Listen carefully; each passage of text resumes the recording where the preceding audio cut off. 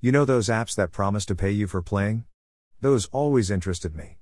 I mean, I know they're just scams trying to get you to watch as many ads as they can fit in the app, but I still wanted to see how apps like that work. So I downloaded one called Money Garden. The first thing that stood out to me was the lack of terms of service and privacy policy. Like, what the fuck? Is that even legal?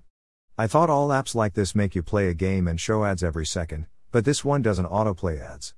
You have to intentionally click on a thing that gives you either money, gems or bonuses, and that plays an ad. The main premise of the game is to buy plants with in-game money which is generated by the plants.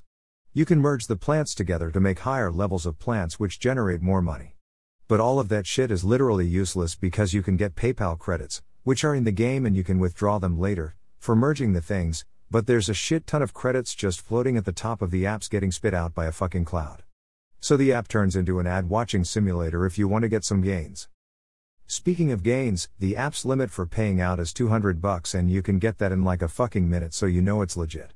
The catch is that you then need to watch 100 ads anywhere in the app. That took me like legit 3 hours. After that, the review process begins. You can see a timer for the order and the progress. Of course this all means jack shit because your order isn't actually getting processed, reviewed or any of that shit. It gives you a timer that counts down from 36 hours, so it gives you the perfect countdown to when it turns from processing order to in review. How dumb do they think people are? Anyway, after it turns into in review, the timer restarts and you need to wait another 48 hours. Guess what happens after that? You're not going to guess. It says order declined. Wow, what a plot twist. Couldn't see that coming. So that's my experience with the app. Final verdict: it's better to go masturbate 10 times in that amount of time than to touch this scam with a 10 feet long pole.